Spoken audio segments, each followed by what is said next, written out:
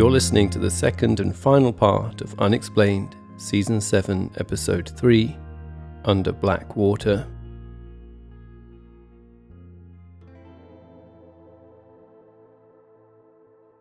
One late December night in 1938, at the mouth of Shalumna Bay, just off the coast of South Africa, Captain Hendrik Goosen smokes a cigarette on the bridge of his fishing trawler, the Narain. Reflections from the stars of southern constellations sparkle on the calm ocean waters as he watches the crew haul in the ship's nets.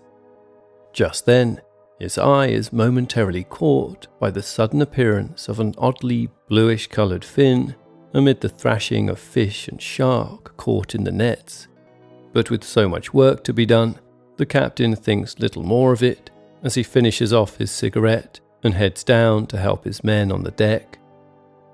The next morning, Marjorie Courtney Latimer, a curator of natural history at a small museum in the port town of East London on South Africa's Eastern Cape, receives a phone call. A local fishing trawler manager wants to know if she's interested in taking a look at a strange fish that has just been brought in. An hour or so later, she was stood on the deck of the Narain, scouring the mound of dead fish and sharks until she spots it.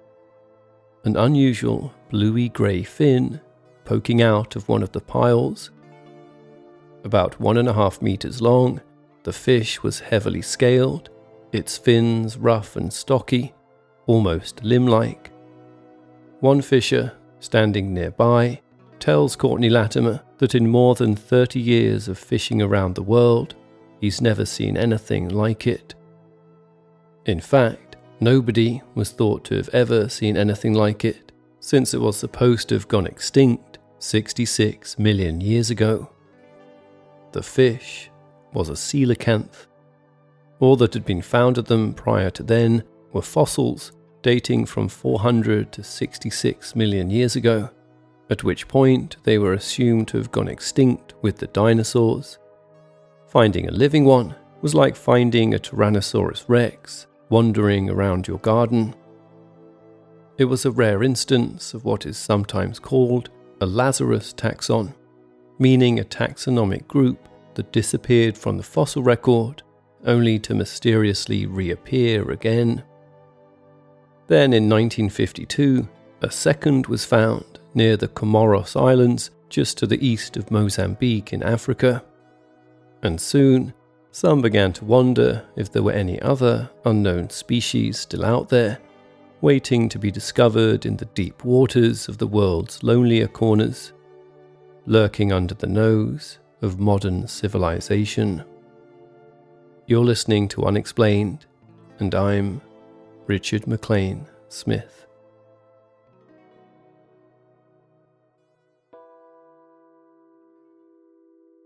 In 1957, author Constance White published the book More Than a Legend, The Story of the Loch Ness Monster. It spoke to the zeitgeist of the emerging times with its renewed fascination in the possible existence of cryptid creatures fueled by the finding of the second living coelacanth. Extant monster sightings were also now being reported. Bigfoot stories were emerging from America, and tales of the Yeti emerged from the Himalayas. In her book, Constance White catalogued around 80 sightings of the apparent Loch Ness Monster from multiple witnesses, some corroborated by other observers who'd apparently seen the same thing simultaneously from nearby locations. Flat, calm water and hot days were the most favourable conditions, with hotspots for sightings tending to be where rivers ran into the loch. Temple Pier, on the north side of Urquhart Bay, was the scene of hundreds of reports, while Alexander Ross, the former piermaster there, claimed to have seen the creature at least 15 times himself. On the 14th of July, 1951, local woodsman Lachlan Stewart was clearing trees 100 feet above the shore when he claimed to have spotted a humped object moving fast up the loch. The picture he got with his box camera showed 3 angular blackish humps each about 5 foot long and 3 feet out of the water. A long neck with a sheep-sized head was then said to have appeared momentarily before it veered away with much splashing. Constance White took a stab at creating a composite picture of so-called Nessie from the multitude of reports and photographs describing the creature as being anywhere from 20 to 50 feet long, with a bulky body, a dark elephant-like skin, up to 7 humps, a long snake-like neck, a small flat head which had 2 horn-like structures, a long blunt-ended tail, 2 pairs of powerful flippers, and the ability to swim at up to 30 miles per hour. Many people thought it resembled a plesiosaur, mostly on account of the famed surgeon's photo, as documented in the first part of this episode. White postulated that the creature had possibly got into the loch during the melting of the last ice age. The 1950s were a time when most people got their entertainment from the radio and books. Television was a luxury available to only a few, but with the dawning of the 1960s, small black and white television sets started appearing in more and more homes. Natural history was a popular topic for programming. In these changing times, theories about the Loch Ness Monster, for those who gave credence to the sightings, began to diverge into 2 distinct camps. One that believed the creature was some kind of supernatural phenomenon, and the other who preferred to take a more scientific approach.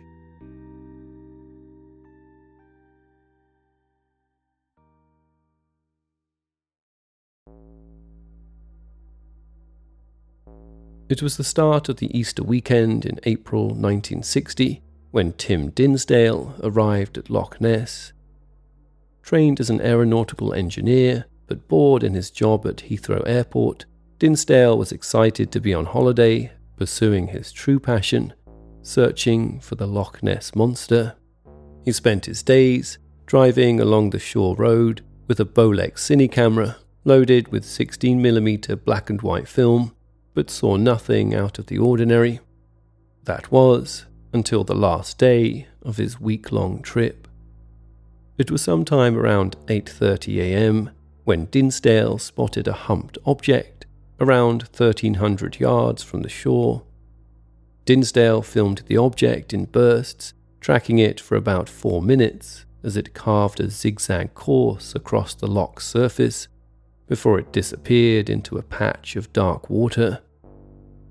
A short time later, Dinsdale screened the film for a gathering of top zoologists at London Zoo, converting skeptics into believers in the process.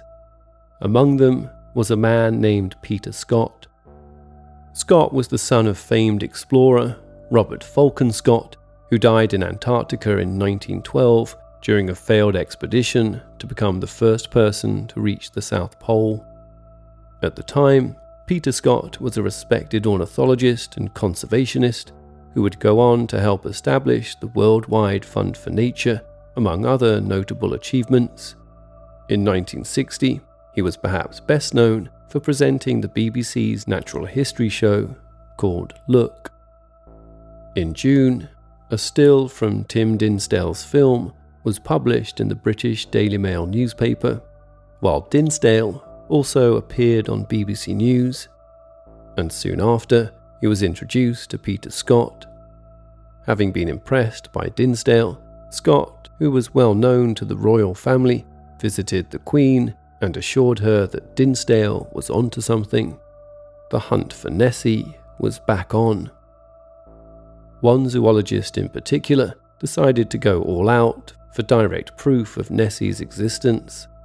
Retired senior zoologist at London's Natural History Museum, Dr. Maurice Burton, knew that Nessie could not be a plesiosaur. According to him, even if some of these cold-blooded creatures had somehow survived the mass dinosaur extinctions 66 million years ago, they would not survive in Loch Ness's chilly waters. As a first step, Burton brought together a team of scientists who spent 2 weeks on the loch in a dinghy. They measured the distances over which eyewitness reports had been made to test whether human visual acuity could match the details relayed. Their analysis of the data revealed that many of the reports were simply beyond the realms of physical possibility. Next, Burton and his team decided to try something altogether more practical. In previous zoological hunting trips off the coast of Cornwall in the southwest of England, they'd found that dragging a net containing rotting fish guts, seasoned liberally with pilchard oil, was wonderfully effective at attracting sharks. How could such a treat, they thought, fail to bring Nessie up from the depths? Despite numerous efforts, however, the supposed monster refused to take the bait.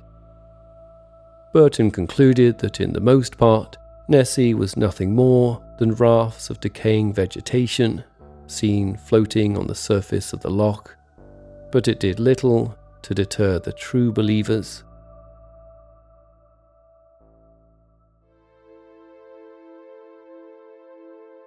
In July 1962, David James, a former Navy man turned politician, launched an expedition for which he enlisted Lieutenant Colonel H.G. Hassler, a hero of British World War II naval operations. The campaign began in true military style with a scouting expedition. The loch was swept from end to end with a sonar curtain using echolocation that spanned its width and plumbed its full depths. 3 objects, too big to be large fish, were discovered under the water.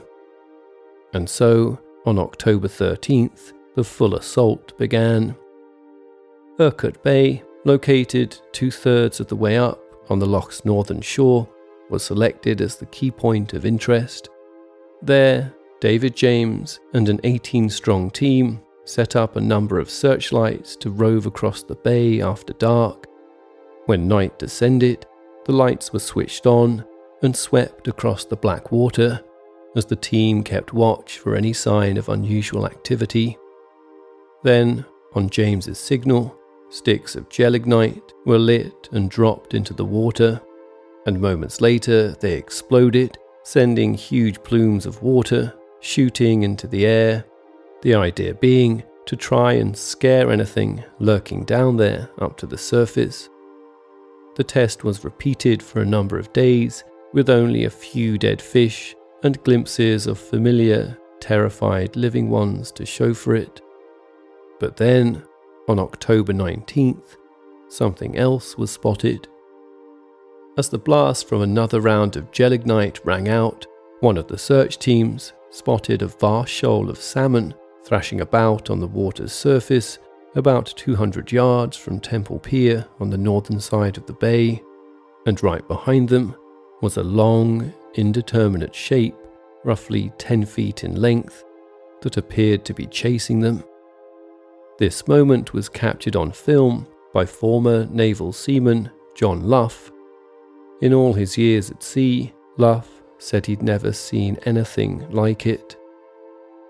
The Royal Air Force's own Central Reconnaissance Establishment examined Luff's footage frame by frame, concluding that it showed about 8 feet of something, dark and glistening, which was not a wave effect, but rather something with solidity.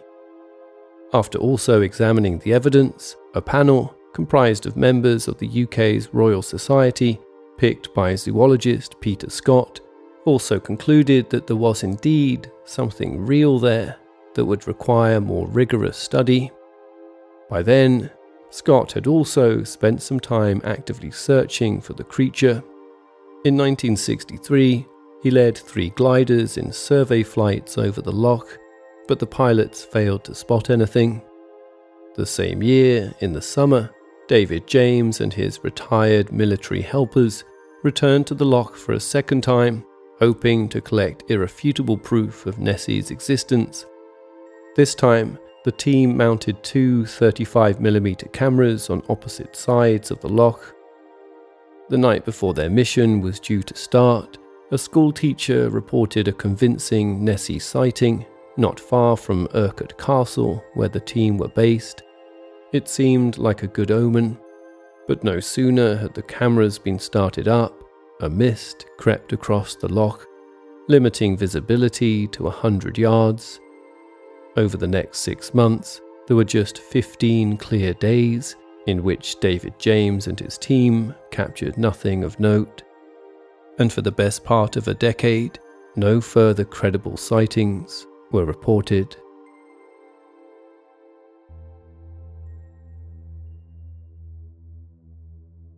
One sunny day in June 1972, wealthy American lawyer and inventor Robert Rhines was enjoying tea and scones with his friends Winifred and Basil Carey at their home overlooking Urquhart Bay.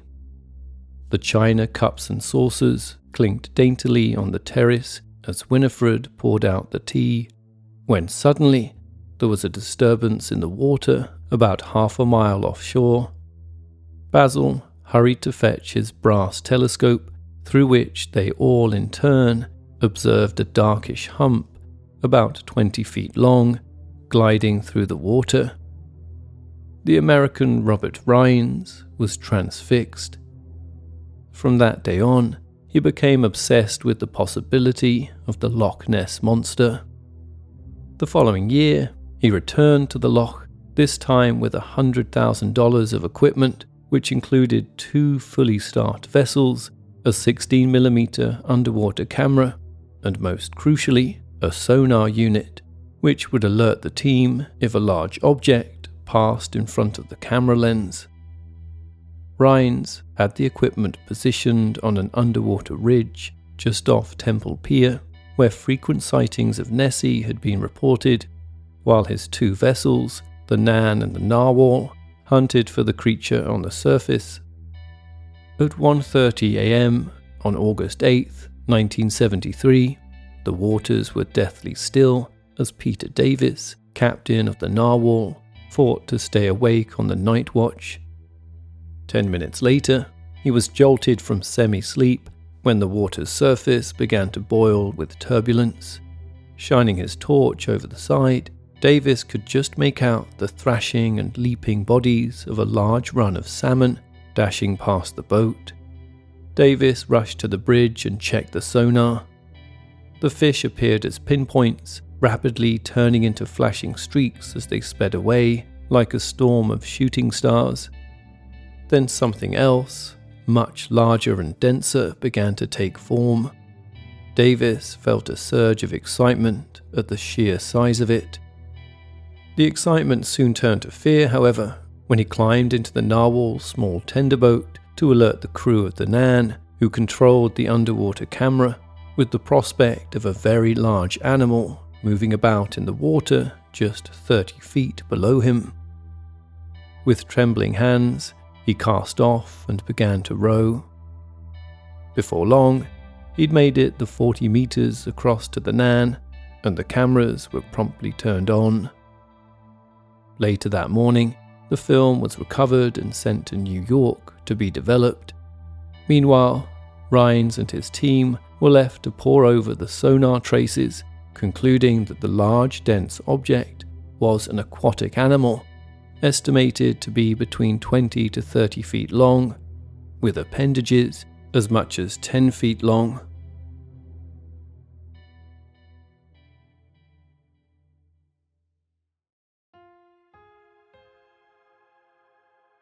When the photos came back from New York, Robert Rhines was disappointed to find that almost 2,000 frames of the developed footage showed nothing but blackness.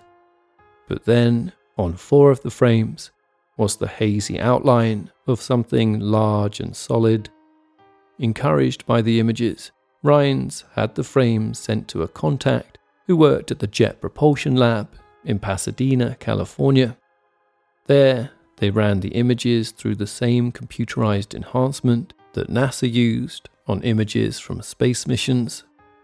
The result was 4 high-definition black and white images which seemed to show the clear outline of a massive object under the water. Rhines and his team were most excited by the 4th image, which appeared to show a diamond-shaped mottled thing with a central rib. Estimated to be 6 feet long and 2 feet across, it looked like a giant flipper, unlike that of any known living aquatic animal. With this sensational piece of new evidence to hand, Rines had the images published in the American news magazine Time and the Massachusetts Institute of Technology's in-house journal, Technology Review. In 1975, Rines met naturalist Peter Scott, by which time he'd collected even more images of the supposed creature.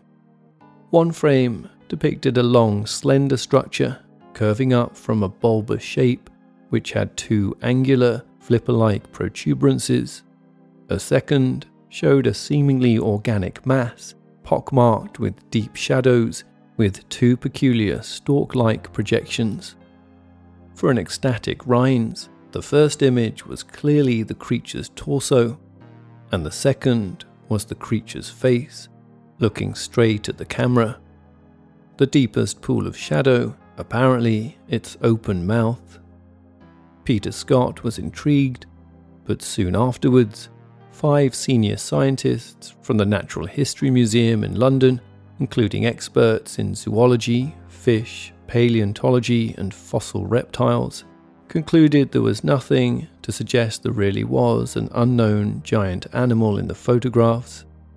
The apparent torso, they said, was more likely to be a large log or a swarm of midge larvae appearing as a solid mass, while the apparent image of the creature's head was more likely that of a dead horse. By then, Peter Scott had become the president of the World Wildlife Fund. Despite the debunking of the so-called Nessie evidence by most in mainstream science, Scott was so convinced the creature existed that he proposed the WWF adopt Nessie as a real creature and even use it as their new logo. After all, if it were real, it would prove to be a prime example of a previously undiscovered species poised on the brink of extinction, the perfect emblem for endangered animals across the globe. Scott also proposed a scientific name for it, Nessiterus rhombopteryx, Nessie from Loch Ness, terus meaning marvel, rhombo meaning diamond shape, and pteryx meaning wing or fin. A paper by Scott and Rines describing the creature was even published by the journal Nature. Within months, however, Rines' images reached a wider audience and a strong consensus emerged among the experts that his creature was nothing more than a collection of inanimate objects. Nature was eventually forced to publish a retraction.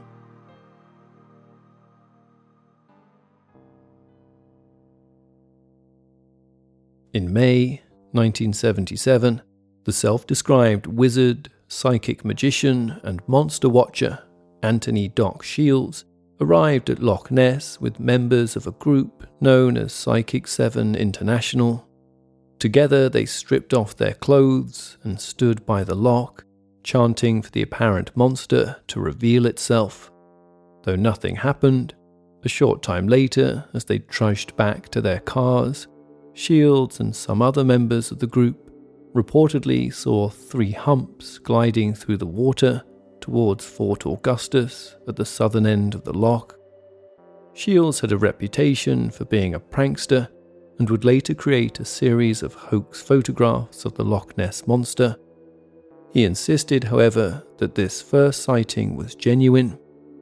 As an advocate of the theory that the monster was some kind of supernatural entity inadvertently brought to the loch by Aleister Crowley's unfinished occult ritual back in 1899, it came as little surprise to him that soon after his first apparent sighting, he and his family had a run of bad luck. Shields himself was set upon by a mob while in Plymouth, where his beard was later somehow accidentally set on fire. One daughter was thrown off a horse, while the other was stricken with abdominal pains, and his son was involved in a motorbike crash. Soon after, Perhaps partially due to Shield's hoax photographs, interest in the Loch Ness Monster began to wane once again. Then, in the mid-1990s, the apparent monster's existence was struck another giant blow when a man called Maurice Chambers died.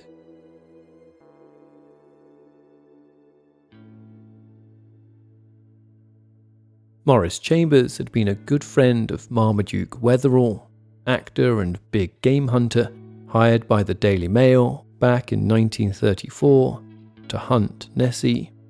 He'd even accompanied Wetherell on that trip, where the hunter not only failed to find the monster, but presented fake footprints of the creature. After Maurice Chambers' death, his personal papers came to light. They contained a stunning revelation about the most famous Nessie image of all, the so-called surgeon's photograph from 1934. As it transpired, according to Maurice Chambers' papers, Marmaduke Wetherell had been badly hurt by the ridicule and humiliation he suffered at the hands of the Daily Mail in the wake of his flimsy efforts to convince the world he'd found evidence of the Loch Ness Monster, and he wanted revenge. At some point in 1933, Marmaduke Wetherell persuaded his stepson, Christian Sperling, who happened to be a sculptor, to help him construct a believable model of the monster. More than happy to play along, Sperling first bought a toy submarine. Then, after fashioning a long-necked beast out of putty, he placed it on top of the sub so that its head and neck protruded 30 centimeters above the water. Wetherell then placed the model in a quiet cove and photographed it from a convincing distance. For the last step in the ruse, Wetherell then passed the fake photos to a surgeon friend of his, Robert Kenneth Wilson, knowing that Wilson's status as a physician would lend credibility to the story.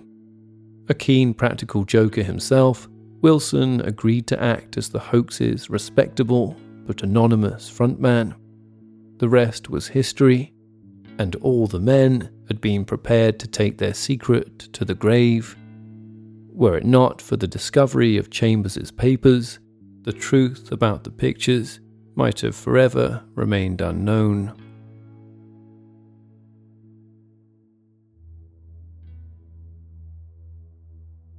A few years after the truth about the surgeon's photo came to light, 21st century science would deliver a seemingly final crushing blow to the existence of Nessie. The rapidly evolving techniques of DNA analysis now means that unknown creatures can be identified by more than just blood and bones. In the early 2000s, Brian Sykes, a professor of human genetics at Oxford University, found a way to extract and analyze DNA from hair samples, which he applied to alleged Bigfoot and Yeti hair collected across North America and Asia. The DNA evidence showed only wild and domestic animals already well known and local to the sites where the hair samples had been found. In 2019, genetics professor Neil Gemmell from New Zealand's University of Otago announced the results of genetically profiling 250 water samples taken from the edges, centre, and very depths of Loch Ness.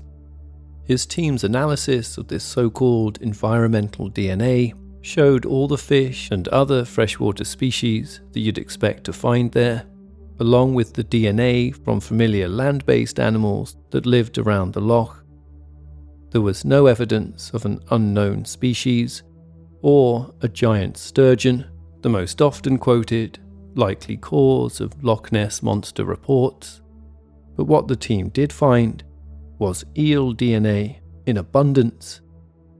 To date, the largest eel ever found measured no more than 10 feet long, but in Professor Gemmell's conclusions, he stated, "We can't discount the possibility that there may be giant eels in Loch Ness," adding, "As a geneticist, I think about mutations and natural variation a lot, and it seems not impossible that something could grow to an unusual size. Tantalizingly, Gemmell made one final remark. Given the vast volume of water in Loch Ness, and that environmental DNA signals in water dissipate quickly, there remains the possibility there is something present that we did not detect. Nonetheless, sightings of the Loch Ness Monster continue. As recently as June 17, 2023, a French pharmacist from Lyon, holidaying by Loch Ness, photographed what looked like a mysterious, long, shadowy shape moving through the water. What continues to cause such sightings remains unexplained. This episode was written by Diane Hope and produced by Richard McLean Smith. Unexplained is an AV Club Productions podcast created by Richard McLean Smith. All other elements of the podcast, including the music, are also produced by me, Richard McLean Smith. Unexplained, the book and audiobook, with stories never before featured on the show, is now available to buy worldwide. You can purchase from Amazon, Barnes & Noble, Waterstones and other bookstores. Please subscribe to and rate the show wherever you get your podcasts, and feel free to get in touch with any thoughts or ideas regarding the stories you've heard on the show. Perhaps you have an explanation of your own you'd like to share. You can find out more at unexplainedpodcast.com and reach us online through Twitter at unexplainedpod and Facebook at facebook.com/unexplainedpodcast.